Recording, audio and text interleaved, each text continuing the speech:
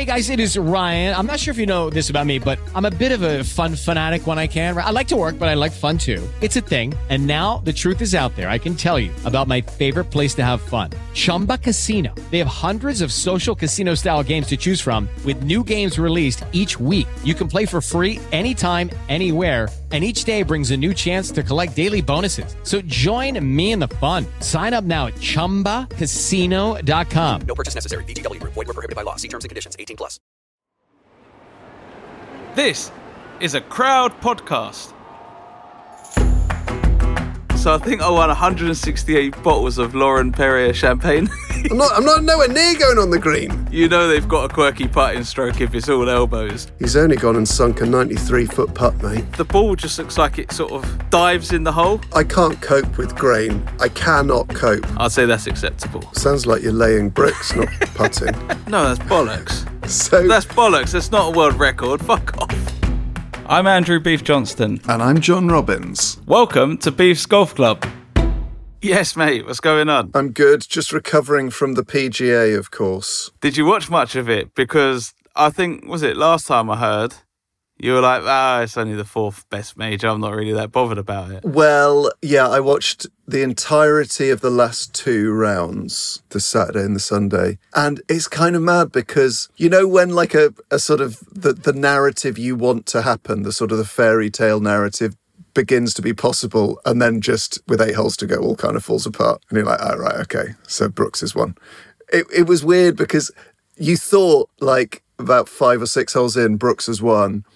And then it just got closer and closer, and you're like, it's happening and happening. Oh, now it's not happening. I'm going to be up till midnight. I'm a bit confused. What's happening here? Well, about 5 or 6 holes in, it looked like Brooks is in control. And I always think Hovland's got a big miss.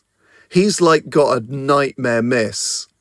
And that happened early doors. And then Brooks bogeyed a couple.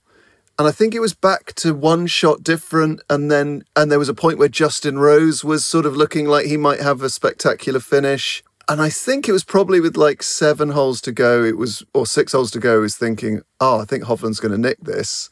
And then he just, had a couple of big misses. And then it sort of was a bit of a procession for the final few holes. Yeah, you got to give it to Brooks, though. There was 2 moments in that where Brooks like slammed the door shut. Again, on a couple of putts, and he's a machine. He's an absolute machine. When you get someone like that in majors who won't back down, they're so tough to beat. We've had a question on the PGA from Jess Marshall. Jess says, "Hi Beef, I was watching the PGA Championship a few weeks back and jumped out of my seat when Michael Block hit a hole-in-one. Have you ever hit a hole-in-one in a tournament, or how close have you been?" Well, first off, did you see Michael Block's hole-in-one live? Yeah, I did. That was insane. Yeah, it was nuts. And also on the screen, it didn't look like he'd got a hole-in-one. It looked like the ball had just disappeared. Yeah. Live, I looked at it and I was like, I was like the same reaction as he did. I was like, has that gone in? And I was watching it with my brother, and we were like, is that in the hole? And then obviously everyone starts cheering and they slow it down and you get the replays and stuff like that. But I mean, what a story. What a story. But not only the hole-in-one, I mean, the up and down on the last. Oh, that was insane. Knowing that you need to make par to get in next year. It was an incredible story. It's so good. Yeah, it sort of made up for... Because I was supporting Victor Hovland or Justin Rose. And I quite like the goodies and the baddies sort of narrative of LIV versus the PGA. So I didn't want Brooks to win. As much as I respect him as a golfer, that story did kind of make up for that. Do you think LIV has made golf could turn into like almost like a Marvel type of thing with the goodies and baddies? Yeah, I reckon it has. Also, Bryson and Brooks got booed on the first tee, and the commentators were like, "Oh, there's no place for that. That's appalling behaviour." And I thought, fair play. That's literally you takes your money, you makes your choice. I think that's fair enough. I want more of that, and I wanted more of that at the Masters. Actually, it does make it more interesting when you do have that kind of like pantomime kind of thing, with people booing and cheering and stuff like that. I don't care, but again, it sort of backs Brooks's temperament and his mentality. Yeah, to be booed and to come out and win and not give a shit at all is incredible, really. Beef, have you ever had a hole-in-one in a tournament? Yeah, I've had a couple. I had Wentworth. Wow. A hole-in-one. and Scottish Open as well. Talk us through it. What happened? Do you get an extra prize like 147 in snooker? So Wentworth, I won a car. Really? Yeah, it was funny. So my caddy, it was the first one I played. My caddy was like, pin's probably going to be here. Let's hit some shots here for Thursday. And it was like the perfect 7-iron. And I wasn't playing too well, and I got up on the tee and it was like exactly the same conditions. And I was just like, I didn't even need a yardage. I was like, just give me the 7-iron. And I didn't think you could get it very close because the greens were firm, and where they put the pin, it usually ends up sort of 20 foot behind the hole. And I hit it, just took one bounce and went straight in the hole. Well, I'm watching it now, Beef. You've taken a mighty swing. It's always like you're trying to chop a tree down, your swing. It's taken... What is it? Is that a compliment? Yeah. You really throw yourself into it. So it's gone in. You're just walking straight over the tees. You're now running. Your hands by your side. A big old chest bump to a chap in a brown top. Then you've run back, picked up your club, and now you've picked the ball out of the hole, holding it to the crowd, not repairing your pitch mark. It's textbook stuff. Just walking off the green there. You haven't got a beard. No, that was pre-beard. Pre-beard. Lovely stuff. Very good. Very good. Does your caddy repair your pitch mark then? No, I definitely repaired that. Big old chunk out of the green there. That's a shame. What a real shame. Yeah, Scotland was the other one, and that was quite a strange one, to be honest.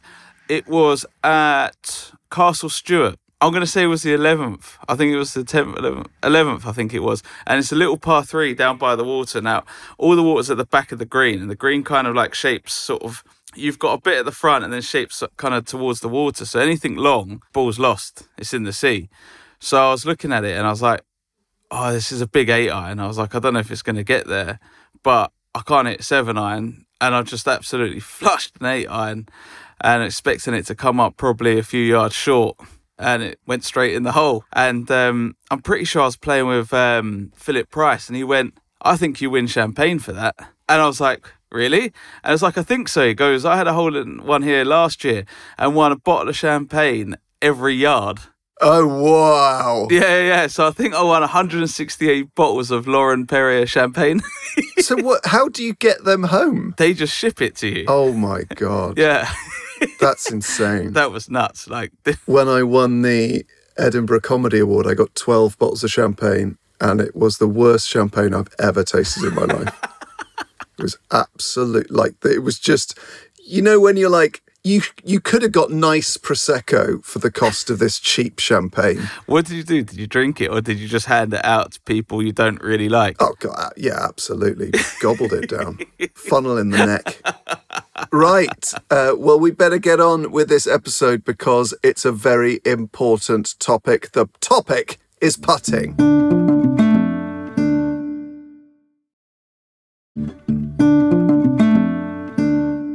Well, mate, this is a big episode today because we're going to be discussing one of the most, if not the most important parts of the game, putting. And I know you haven't played too much recently, but have you been practicing putting to a biscuit of any sort? I haven't practiced to a biscuit yet. I've got a putt-out mat with a sort of nature's biscuit, which is a plastic ramp at the end that you have to get the ball to sit in a little hole. I've been doing a bit of that. I think it's probably the place to start. Given that everyone knows putting's the most important part of the game, given that everyone knows putting is the place where you can make the biggest gains, why does no one practice their putting? Why is it that I haven't been practicing my putting for half an hour a day when I've, instead of looking at my phone, instead of fiddling around on YouTube, I could easily set up my mat here in my living room and putt for half an hour. Why don't I do that? I would probably say it's because it's probably the most boring practice to do out of golf. I was speaking to Harrington about this, and he was like, you've got to keep yourself entertained while you're putting and doing chipping, because he goes, it can get really boring while you're doing it. And I'd say that's probably why everyone wants to put out the driver and give it a rip, or when you go down the range and you absolutely flush one. Putting's quite different to that, isn't it? Yeah, but it shouldn't be, because there's no better feeling in golf than holding a 30-foot putt. That feels better than nailing a drive or hitting a sweet iron or chipping it close. It's got to be the best feeling in golf. So why don't you get that same adrenaline rush from when you do that on the putting green. Because it's just more boring. It's not as fun. Yeah, it's just nuts because everyone knows it. The crucial thing about putting is there is no reason on earth why anyone can't putt as well as Tiger Woods. There's no mechanical reason at all. Like, there's a lot of good reasons why I can't hit the ball like Bryson, why I can't strike my irons like Harrington. There is no reason on earth that if I practice the same as Tiger Woods with my putter, that I wouldn't be as good a putter as him. Are you serious? Yeah, 100%. There's nothing physical or technical that I can't recreate just with enough practice putting. It is, yeah, but it's really... But there's stuff that pros can do with their irons, with their driver that I'll never be able to do. I think, yeah, mentally, and there's a lot of technique to it and feel. So, yeah, it's the hours. It's generally the hours you put in, like you say, but you got green reading as well. Yeah. All the pros will practice green reading as well. So it's not just about practicing putting, you practice reading the green. Yeah, that's so true. And I'd certainly notice playing with lots of amateurs, the range of putting strokes and how people just live their life with a terrible putting stroke and never address it. And you can see it and it's ugly and jabby, or it's sort of all elbows. And I think probably a putting lesson would be the most impactful lesson you could have. What do you reckon? Yeah, definitely. I probably reckon that's the most offensive way you could say about someone's putting is his putting stroke is all elbows. I love that saying. You know they've got a quirky putting stroke if it's all elbows. Yeah. Yeah, no, definitely. Putting lessons are important. You go for a golf lesson, or you go for a chipping lesson, or a lesson hitting the ball. Why not go for a putting lesson? I mean, there's so many good putting coaches out there.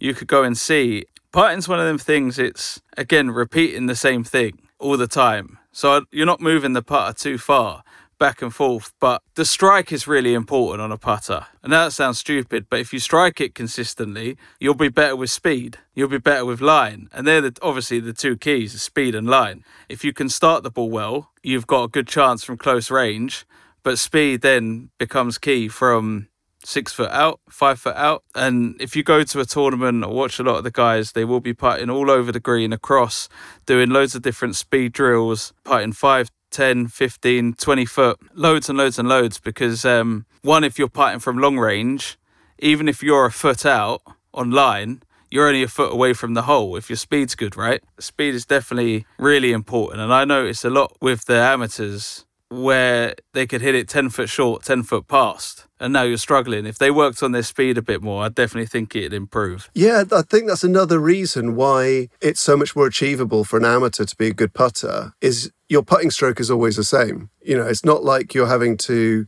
adapt it to the lie or the wind, or you don't have to play different sorts of putts. It's just distance and line. You can hit an 8-iron, you could hit it a bit left, a bit right, you're still going to be on the green, a bit short, a bit long. With a putt, I think the margins are so much smaller. Yeah. You misread the green a touch, you miss it. Why don't you tell us who are your sort of 3 best putters in history? Like the best ever putters. It would have to probably be Luke Donald, Brad Faxon. I don't know too much about Ben Crenshaw, but he was supposed to be an amazing putter. I actually played with a guy as well in the New Orleans tournament. The pairs one called Carl Reifers. No. They play every year, the Zurich Classic, and you play in a team of 2. I played that a few years ago. Have you never heard of that? No. Yeah, Zurich Classics, PGA Tour event. I play with a fella, Carl Reifers, and you play foursomes the first day. We'd played like 6 holes and we were level par, 1 over, something like that. I hit a shot into a par 5, a third shot into about 10 foot. Yeah. And his caddy was like, here we go, this is in. Anyway, he rolled it straight in the middle. And I quickly realised that this guy was some serious putter. I haven't seen anything like it up front before. And because in foursomes, I think I probably had the first 4 holes where I putted. And I just realised all I've got to do is get the ball within 20 foot and he's going to make some putts here. And literally after that, once we got it on a run, he was insane. I've never seen every putt he looked at, whether it was 10 foot or 30 foot, every putt was like shaving the hole, like perfect speed. He was one of the best putters I've ever seen. There's something else that good putters do. They strike the ball a certain way where the ball goes in the hole differently to some other putters. But the way they strike it and the way the ball rolls so clean, It sort of like goes over the edge and dips in the hole. You're going to have to explain that, dear. I can't really explain it. I've only seen it with a few players. Daly had a bit of it when I played with John Daly. He hit a few putts and the ball just looks like it sort of dives in the hole rather than sort of hits the back of the cup. It's really weird. It's like an illusion. But he had it. Cole Reifers had it. Luke Donald had it. But I'm telling you, it's a fact. I'm not crazy. Well, I'll tell you another fact. Someone you didn't put on your list. Between 2002 and 2005, Tiger Woods had 1,343 putts from 3 feet and in. How many do you think he missed? None. One. He missed 3. Oh, yeah. He's one of the greatest putters. He's the obvious one. I was thinking more people I've played with. What sort of putter did you use, Beef? Newport. Like a Scotty Cameron Newport. Like a normal putter, not like a big mallet putter. Yeah. I might have been using the big putter when we played. I've changed it since then. I think I might have been using the bigger headed putter. Okay, so this is, I think, an interesting question for amateurs because very, very few people get fitted for clubs. Even fewer get fitted for putters. What determines whether you use a mallet or the spider type or a blade putter or one with little prongs coming out of the back, whether you use a massive big old grip or a thin grip? Is it just feel or do they suit different sorts of putting stroke? They definitely suit different putting strokes. A lot of the mallet putters and the bigger ones, if you kind of like lay the club across your fingers, you'll see the putter face sort of face upwards, right? And that means it's like a face balance putter. And generally you'll see people with quite a straight back and straight through putting arc will putt with a face balance putter. People who putt more sort of a bit more rotational, sort of like let the club... A bit more of an arc in there, sort of... Yeah, a bit more of an arc and let the face kind of move. You'll see putters like that will have more weight in the toe. So that will help like release the putter. So yeah, there's generally like 2 styles. So if you hang a putter up and it faces upright, that'd be a face balance. If the toe's hanging down, that'd be more weight in the toe, which you want with a bit of arc. There's so many factors to it: the weight of the head, the shape, the shaft, like the angle, the way the putter sits. So the way your hands work. You see people with really sort of flat laying putters with their hands quite low. I putt with my hands quite high. There's just so many different techniques, different grips. You can go normal grip, left below right, if you're a right-hander, Jordan Spieth style. You can go to the claw grip, like Tommy Fleetwood. I used it for a bit. I mean, there's loads. You've got the putters that run up your left arm, like the longer putters like Ryan Fox. Is sort of the secret just to pick the one that works best for you? There's no real like law about what's a good grip or what grip a pro would use or an amateur would use. You're just sort of finding what feels comfortable and what gives you the best success. Yeah, I think you want a grip where your hands sit nicely in it. I've realised I've got quite fat palms and really short fingers, right? And a standard grip doesn't sit well in my hands. And when I've gone to like a thicker grip, it feels a lot better and more stable in my hands. So I think it's a case of understanding what your grip does and definitely go and try different grips, see what it feels like. Try different putts, see what it feels like. Pick them up, feel the weight, hit a few putts, see what they do. Well, I'm going to ask you some more questions and bits and bobs about putting, but let's see what our listeners have to say on the matter.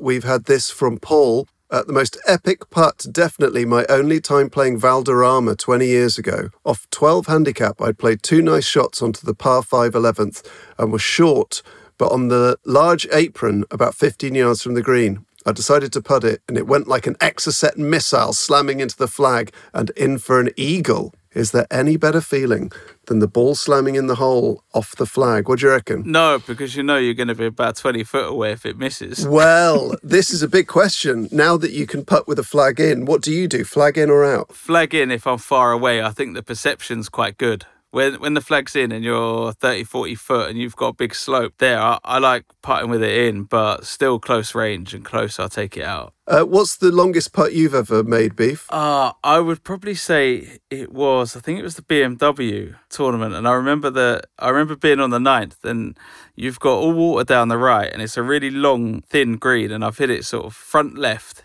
and the pin's back right. And I remember walking all the way down the other side thinking, I could fucking putt this in the water here. as I was walking back, and I had a look, and I was like, I'm just going to smack it up the left side and let the slope take it there. And I was like, it must have been about 60 foot. And I remember hitting it, and it just, just going and going and going. I'm like, oh shit, it's going in.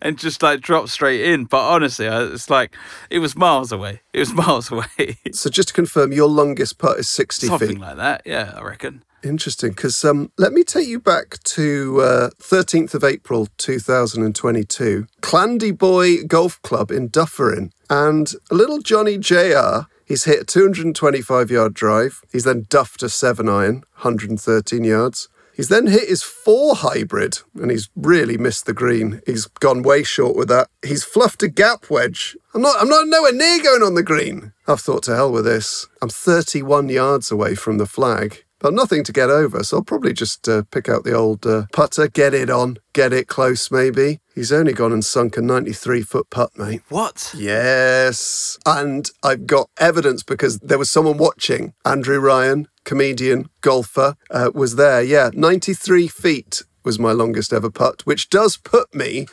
somewhere up there on the list of longest ever putts, which I thought we could go through now. That's insane. Yeah, it is. It was a really, really good feeling. Epic, man. That is such a long putt. That is ridiculous. Speaking of long putts, the longest putt by length is 395 feet. And it was sunk by an Australian trick shot artist named Brett Stanford, breaking the Guinness World Record for the longest putt ever holed. Striking the putt from the 5th fairway of Point Walter Golf Course, Stanford's ball bounced and dipped its way onto the green and into the hole. So it's 120 metres, which is, what is that in yards? 132. Which is basically a par 3. Now, I don't think this counts. I've watched the video, and he's obviously had loads and loads and loads of attempts. So in my mind, though he's the person to hit the ball furthest into the hole with a putter, it's not the same. Well, so he's had loads of mulligans. Oh, he's set up 2 flags 120 metres from the hole, and he's just hit ball after ball after ball after ball after ball.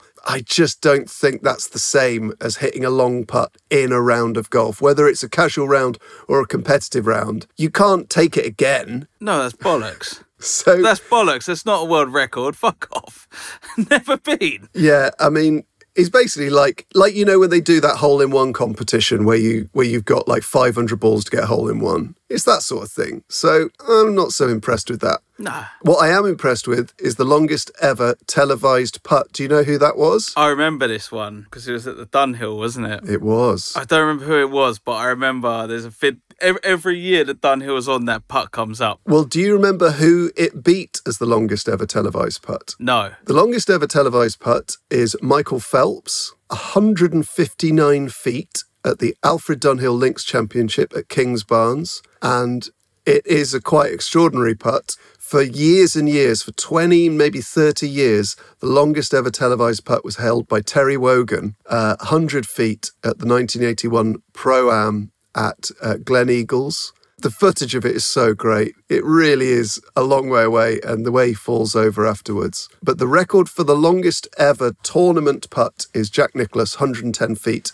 at the 1964 Tournament of Champions at Desert Inn. But I think probably my favourite on the list of all of them is Jack Nicklaus. He's playing a doubles match, but it's a fun one. They're joking with the crowd and stuff. And, you know, those sort of rounds which are sort of exhibitions would be the word to use. Have you seen this? I've seen this. This is incredible. Oh, it's amazing. So he's playing against Johnny Miller and Arnold Palmer, and they're at the bottom of the hill on the green, Johnny Miller and Arnold Palmer. Johnny Miller is going to hit a chip, and according to Jack Nicklaus, he's there thinking, if Johnny Miller hits a chip off this green, then people are going to replicate that, and they're going to be greens ruined all around the world if he takes a divot out of this green. So he stops him. Johnny Miller says, there's no way I can putt this. No one can putt this. Jack Nicklaus goes, you want me to show you how to putt it?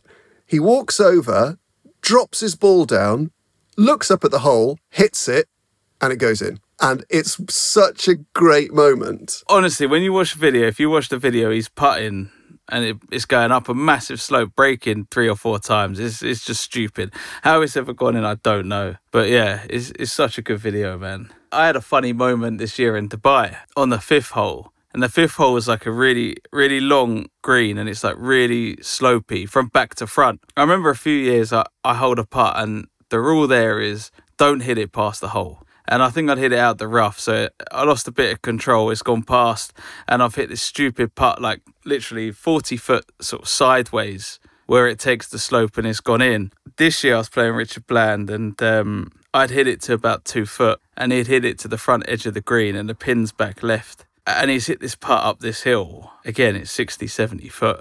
And it just, from about 20 foot in, this looks like it's going in, and he hits it like dead centre, straight in the hole. And I was like, how is that? How has he made 3 from here? I've stood up and I've missed my putt from 2 foot, and he's beat me on that fucking hole.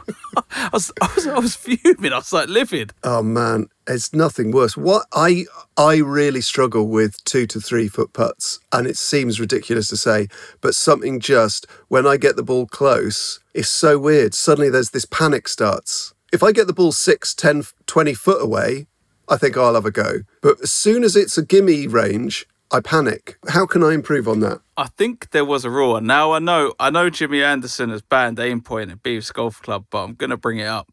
I think anything pretty much inside 3 foot, you generally won't hit outside the hole. Unless it's a mad slopey green. Like there won't be enough break, unless it's ridiculous, but generally it won't be. You will not start a putt outside the hole, and I definitely think when you get like to 2-3 foot, don't overthink if it's breaking too much. If you hit it just left centre or right centre, if you think there's a little bit of break, and I'm talking like a tiny amount, and you just hit a nice solid putt, it's going to go in the hole. Okay. So I always think like you get there and you think, is it going to break too much? And just hit a nice solid putt, pretty straight at the hole, and it won't turn as much as you think from that distance. We've had a question from Daniel Bamford. He says, really struggling on the greens lately. On long putts, I keep leaving them 5 to 10 feet short. Please could you share any tips, advice for distance control, please? Now, I'm going to give my tip, Beef, and then I want you to tell me if it's rubbish or not. All right. So I really improved my distance control by practicing looking at the hole while I putted, because your body seems to know how hard to hit the ball when you're looking at the hole.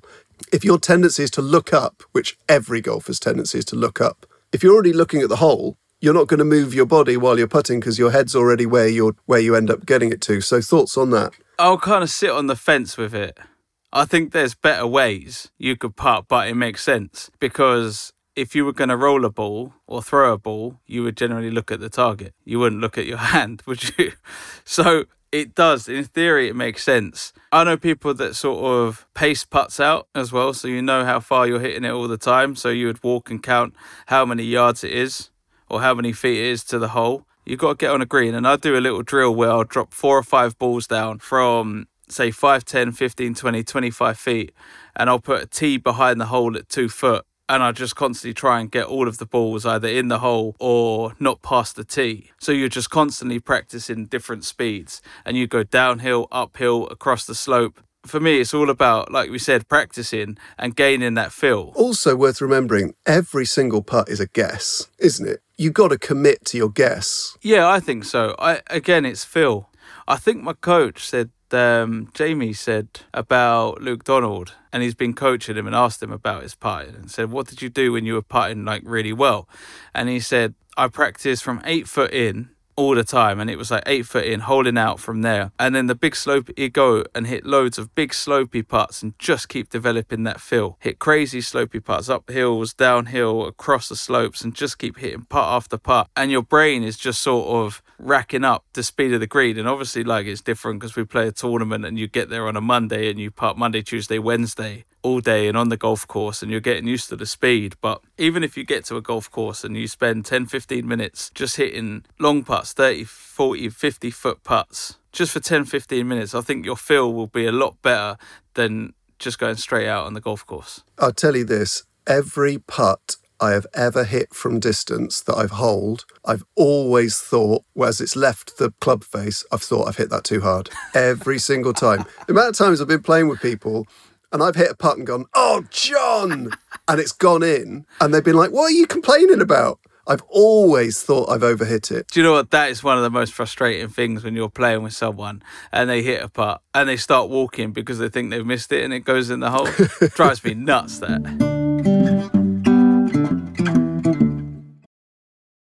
With the Lucky Land Slots, you can get lucky just about anywhere.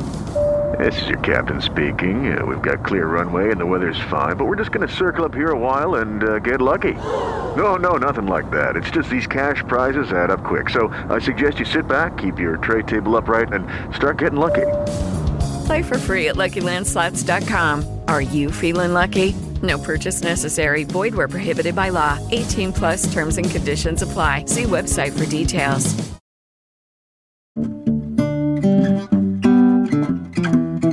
Let's talk about reading greens, because when we play together, people can check it out on the socials or on the Bad Golf channel. I'm asking you for help reading a putt, which, may I say, you actually gave me the wrong read and I missed the putt. But you did say, feel it with your feet. You basically sort of tried to get me to the aim point system, which is where you see pros like walking the length of the putt, then standing still. And I find it quite infuriating to watch, especially when pros are doing it over like 3-foot putts. However, I just could not sense any difference in the height between my feet. And I think I said something like, it just feels like I've got feet. Tell us about aim point. Tell us about the different ways of reading greens, because some people hold up their putter and sort of plumb it. So can you tell us about the difference between those two techniques and what technique you use? Plumb bobbing, I'm going to be totally honest, I don't have a clue how it works. Aim point is, where you feel with your feet, and it's basically done off like a system where, depending on the gradient of the slope, is how much the putt is going to break, and depending on the speed of the green again. So you might have a 2% incline with a putt, sort of right to left. So people will practice with a spirit level and go round on the green and sort of feel with their feet where the slope is and say, okay, I think that's like 1%, and put the spirit level down and see how accurate. So they're like literally training their feet to read it, because sometimes when you look at a putt, it can look really deceiving and look like the slope's going the other way or it looks flat. I'll do a bit of both. So I'll go and have a look, and I think it's really good when you have a look at a putt, don't just look behind it or around the other side of the hole. Walk like really wide and look like halfway in between the putt, and keep looking. As you walk wide, keep looking, because you'll start noticing sort of different slopes and pick up more information. And all you're trying to basically do is gather as much information as you can in the 40 seconds or whatever you've got to read the putt. And if I'm unsure, after having a look and sort of walking around the green, I'll then have a little feel with my feet to confirm it. So I go, okay, I think that's going to be breaking probably a foot left to right from 20 foot. And I might just have a feel with my feet and go, yeah, I can feel that slope. That is going to break. I think it's like piecing that information together. We got a question from Emma Ford, and Emma says, hi, Beef and John. I'd love to know how much the green speeds vary on tour. Also, when Beef plays on an average golf course, does he notice his putting change because of the inconsistent greens? Love the podcast, Emma. Great question. What do you reckon? Yeah, really good question. They vary a lot on tour, and you've got to think, right, we go around the world and the grass changes, and that makes a big difference. And if you play a lot in the UK, it'd be a certain type of grass, and they can get quite bumpy in the afternoon. If you go over to Asia, this is where grain starts coming into it. Grain's crazy. I can't cope with grain. I cannot cope with the idea of having to take into account another factor on the green. Can you explain how it's Bermuda grass, isn't it, that's a real killer? Can you explain how it works? So basically, because the grass is different, I would say it's like a stronger type of grass. So if you ever look at a green and it's got like a really dark side and a light side, you'd know that there's grain on this green. Now, it affects chipping as well massively. If you're chipping into the grain and it's dark, the ball's going to spin and it's going to grab, and it's going to be way slower than if you're chipping down into the shiny area, which is down grain. So especially when you play in Asia, you can hit putts where you might have 30 foot and the first 20 foot is dark and the next 10 foot is light. And you've got to judge this now, going up the hill into the grain, And once it gets out the green, it's going sort of down the hill and down green, which is going to be fast. And it can be so difficult to judge speed. And it's almost like it's adding another like twist, I guess, to the putt. And it's almost like an equation, especially when you're from 10 foot. You might have a putt where you go, John, I'll say, okay, this is a left edge putt, but the green is going right to left. So hit it straight. And you have to get over that. Because if you're putting across the grain, it pulls the ball left or right, doesn't it? Yeah. No thanks. It'll either hold it straight.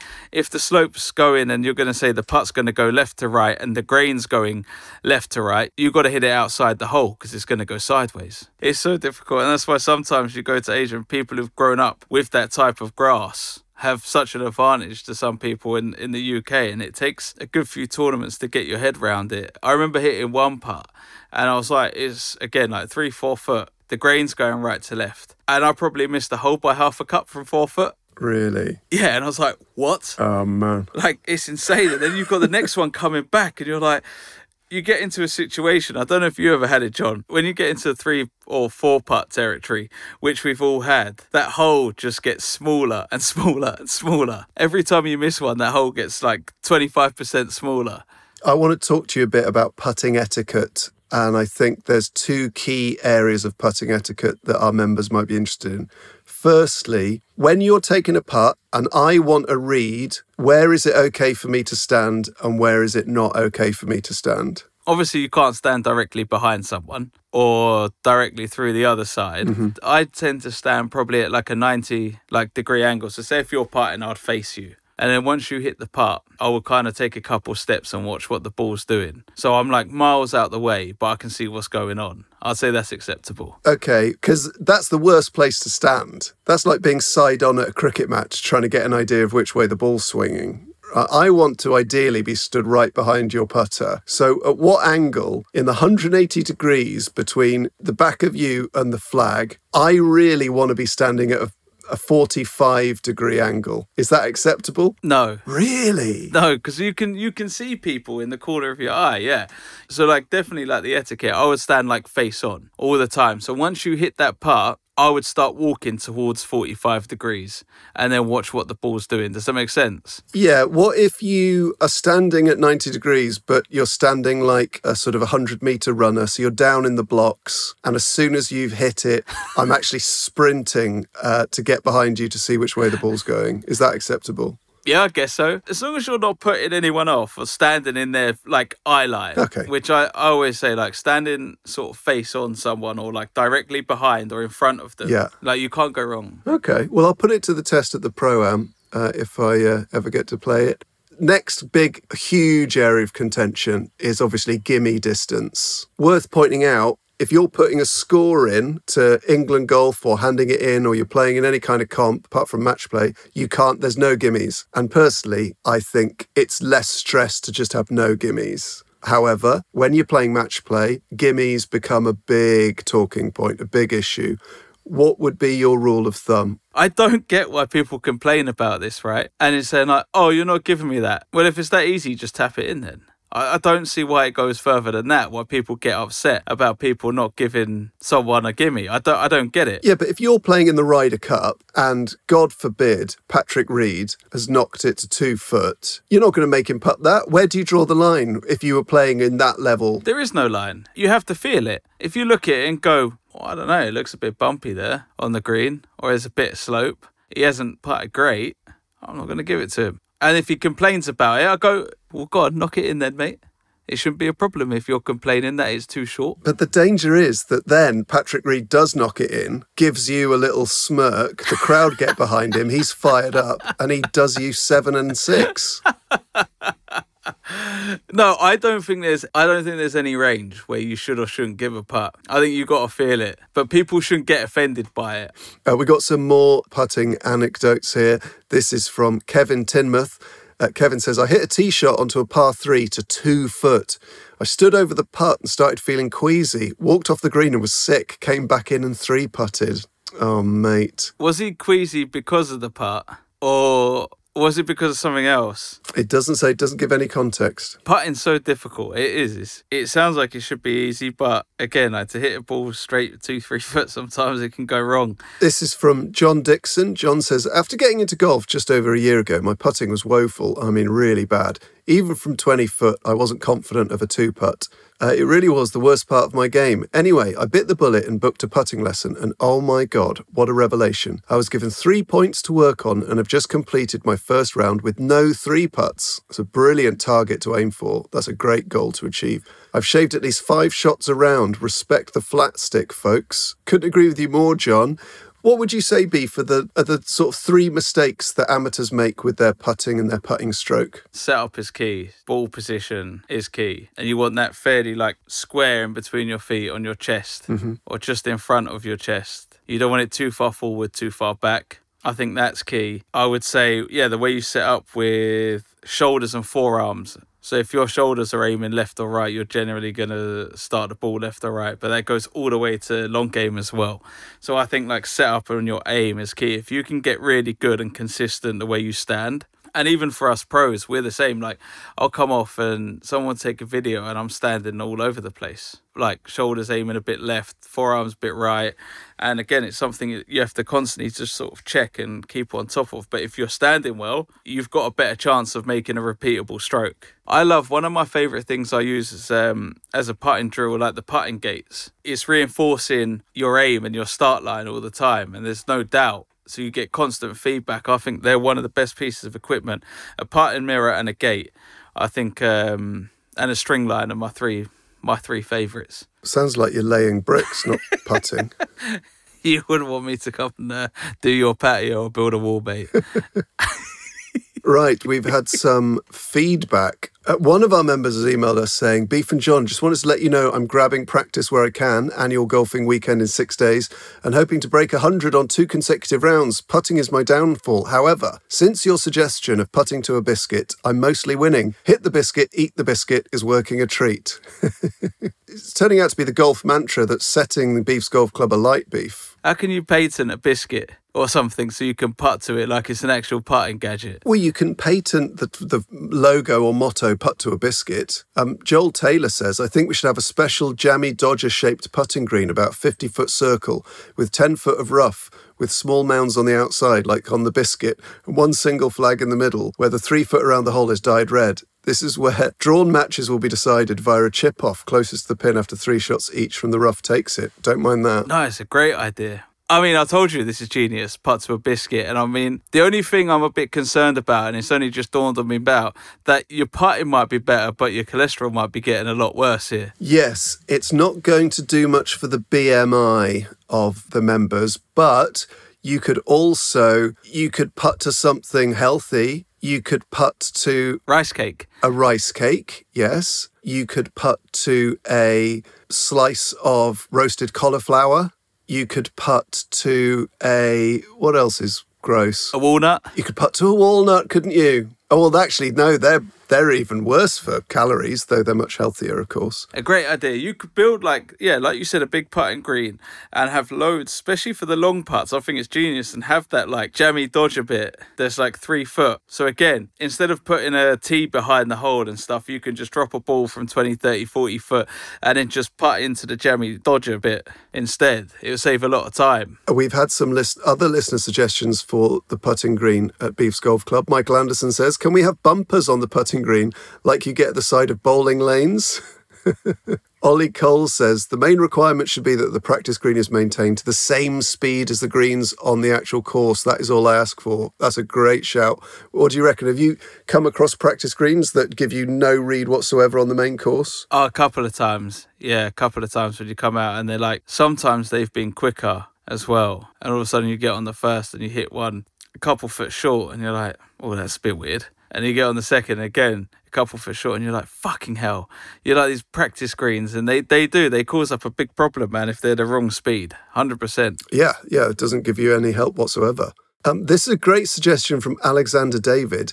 Can I request that Beef's Golf Club practice green has excellent selection of trees and bushes around it so I can practice hacking out from behind the many obstacles? This is where most of my shots are played from. Superb idea. And also, As I always say, Beef, when you're starting at golf and you're not very good, because you're not very good, you're often playing the ball from the most difficult positions, behind trees, slopes, from like horrible scrapings from, roots and bushes and stuff. So you do need to practice those little sort of chip outs, because it's all well and good saying, "Oh, take your medicine, just chip it out." But that's no good if you don't know how to do that. So are you saying we're going to build a whole new chipping area that's for hacking out of bushes and chipping out from behind trees? Well, what you want is like a practice fairway. So maybe like a 30-yard stretch of fairway. And on either side, it's got trees, bushes, it's got horrible little mounds. It's got like bits that your mate won't agree is a molehill, bits that your mate won't agree is a rabbit hole. And you have to practice all those really awkward shots where you're like gripping down on a 6-iron, or you can't play through your legs, but like playing left-handed if you're a right-handed golfer, turning the club around, all those sorts of bits that you have to do when you crap at golf. I've just got such a good image in my head of like someone walking down with their clubs and a bucket of balls and dropping their clubs and the balls behind a tree and just start chipping out of the fairway. We've got more suggestions for the putting green. This is from Martin Dean. Martin says, can we have sensors that detect when a putt longer than 10 foot is sunk? When a long putt drops, it can trigger audio like a golf audience round of applause. This would be a great way to set you up for the coming round if you sink a few. Brilliant idea. What do you reckon? Absolutely love it. And imagine that, like, if you heard like a cheer from like, you're on the second green and you heard a cheer from a fifth and you'd be like, someone's holed like a 15-footer or something epic. And like you could give them a little wave. Could you maybe record the sound of you going, "Yes, mate," for when the ball drops in that we can put in the speakers? I like it like a big roar, a big cheer like Tiger's playing. Go on then. Well, I can't do like 20,000 people cheering. Yeah, Tiger! Like that. Okay, yeah. That's a good one. Now, we've got a message from Mike Bowden. Now, I think I might veto this, but I'll see what you say, Beef. Can we have a selection of practice balls left out so that you don't need to go to the exhaustive effort of getting balls out of your bag? That is a bit lazy. What do you reckon? Where does it stop, Mike? Where does it stop? Your balls are going to be there, and then you want a club, and then you want a bag, and then you want a chauffeur. I mean, where does it stop? Yeah, I think also it's so important to practice your putting and your chipping with the ball that you use. No matter what ball it is, whether it's a Pro V1 or a Kirkland or whatever, but you want to be able to get that feel and judge that pace and the distance and how it reacts and stuff. Do you reckon that's true? 100%. Yeah, I wouldn't practice with a different golf ball. No way. Oh, and can I just, for the love of God, keep your ball clean when you're putting? It absolutely does my head in. Fair enough, you want to use balls you found. I think that's great. Fair enough, you don't want to spend a lot of money on golf balls. I think that makes perfect sense. There's no reason to be spending lots of money on golf balls, especially when you're still learning how to play. But for the sake of just wiping the mud off it, the amount of people I see pick up their ball, mark it, put it back down, it's covered in mud, it's got like old mud on it as well. You're like, come on, give yourself a chance. Just go in and just wet your towel a little bit. Keep a bit of your towel wet and then you can clean all the mud off it, because obviously it has an effect on the golf ball. So yeah, don't be putting with loads of shit on your golf ball. Yeah, same applies for irons. People spending 1,200 quid on a new set of irons. They have a practice swing, gets covered in grass and mud. They wipe it on their shoe and then they hit the ball. What are you doing? You've just turned a 1,200 quid set of irons into like a complete load of crap. Yeah, this one's from Lucy McQuaid. She says, is there going to be a separate practice green for Team Chipper and Team Wedge to avoid conflict? Oh, yeah. Well, Lucy, I think there's going to be one chipping green that people chip to with a wedge and people with chippers can watch. Well, I would suggest we have the Legends enclosure for people with chippers and the knife block for people who want to practice knifing their chips and sort of delicate wedges through the green. The duff bar, maybe for people who just want to duff their sort of 62-degree wedges from 2 inches off the green, because they think that's what pros do. That brings us on to a really important point about putting. For your average golfer, for even your mid-handicapper, for even your low handicapper, putting when you're just off the green. You see people practicing their chips on putting greens from literally the first centimetre of rough off the putting green. Who is ever hitting that shot? Yeah, definitely. Be sensible. Use the putter when you can. What's the saying, John? A bad putt is the same as a good chip or something? Your bad putt is better than your average chip, I think. Something like that. Something like that. Your average putt is better than your average chip or something. But another thing is, if you've got nothing to get over, you don't need to get over anything. If you're just playing it along the ground, play it along the ground. Yeah. Oh, what a trip that's been around the world of putting. Anything else you want to say, Beef? Well, one thing I wanted to ask, which we probably should have started with, maybe we can close with this. Are you seen as a good putter? Because obviously on tour, you've got this person ranked 200th for putts, but they're, 1 for greens in regulation. And everyone's like, oh, if they could sort their putting out, they'd be winning majors or whatever. What are you regarded as in terms of your putting? I think it's definitely an area I can improve in. I'm all right from short range, from like 3-4 foot, but I could probably hold more from 8 to 10 foot around that area, 12 foot. Right. If I could putt better from there and hold a few more putts from that range, that's always been something I always try and work on. Again, they go hand in hand. Hitting it closer from 150 yards in and then becoming a better putter, your scoring's going to improve. Whether that's 1 or 2 shots a tournament is huge. Yeah, and I think like any time you watch a golf tournament, especially the majors, you can win a major if your driver's not behaving. You can win it if your irons aren't that great. No one has ever won a major without putting out of their mind. Yeah, definitely. Someone won this year and they hold like 100% putts from inside 8 or 10 foot.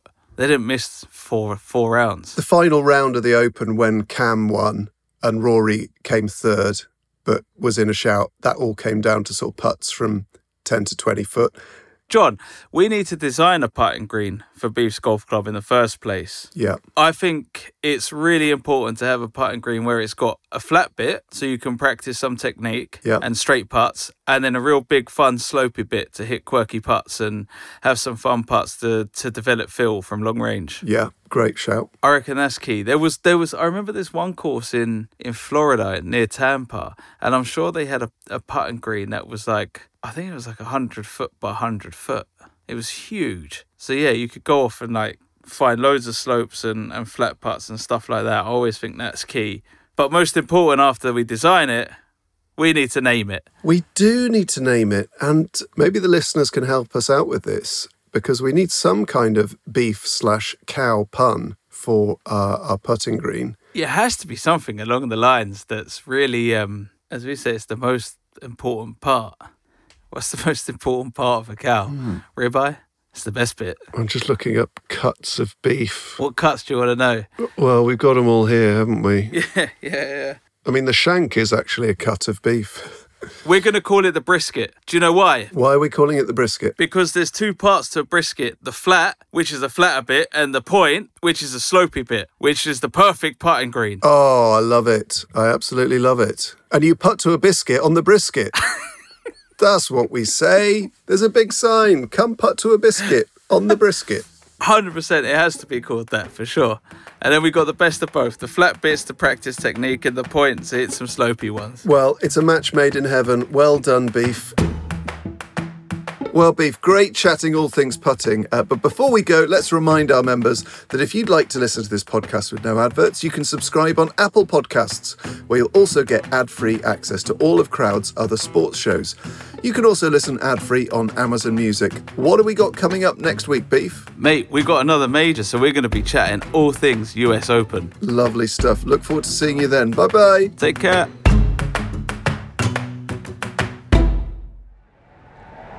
Crowd Network, a place where you belong.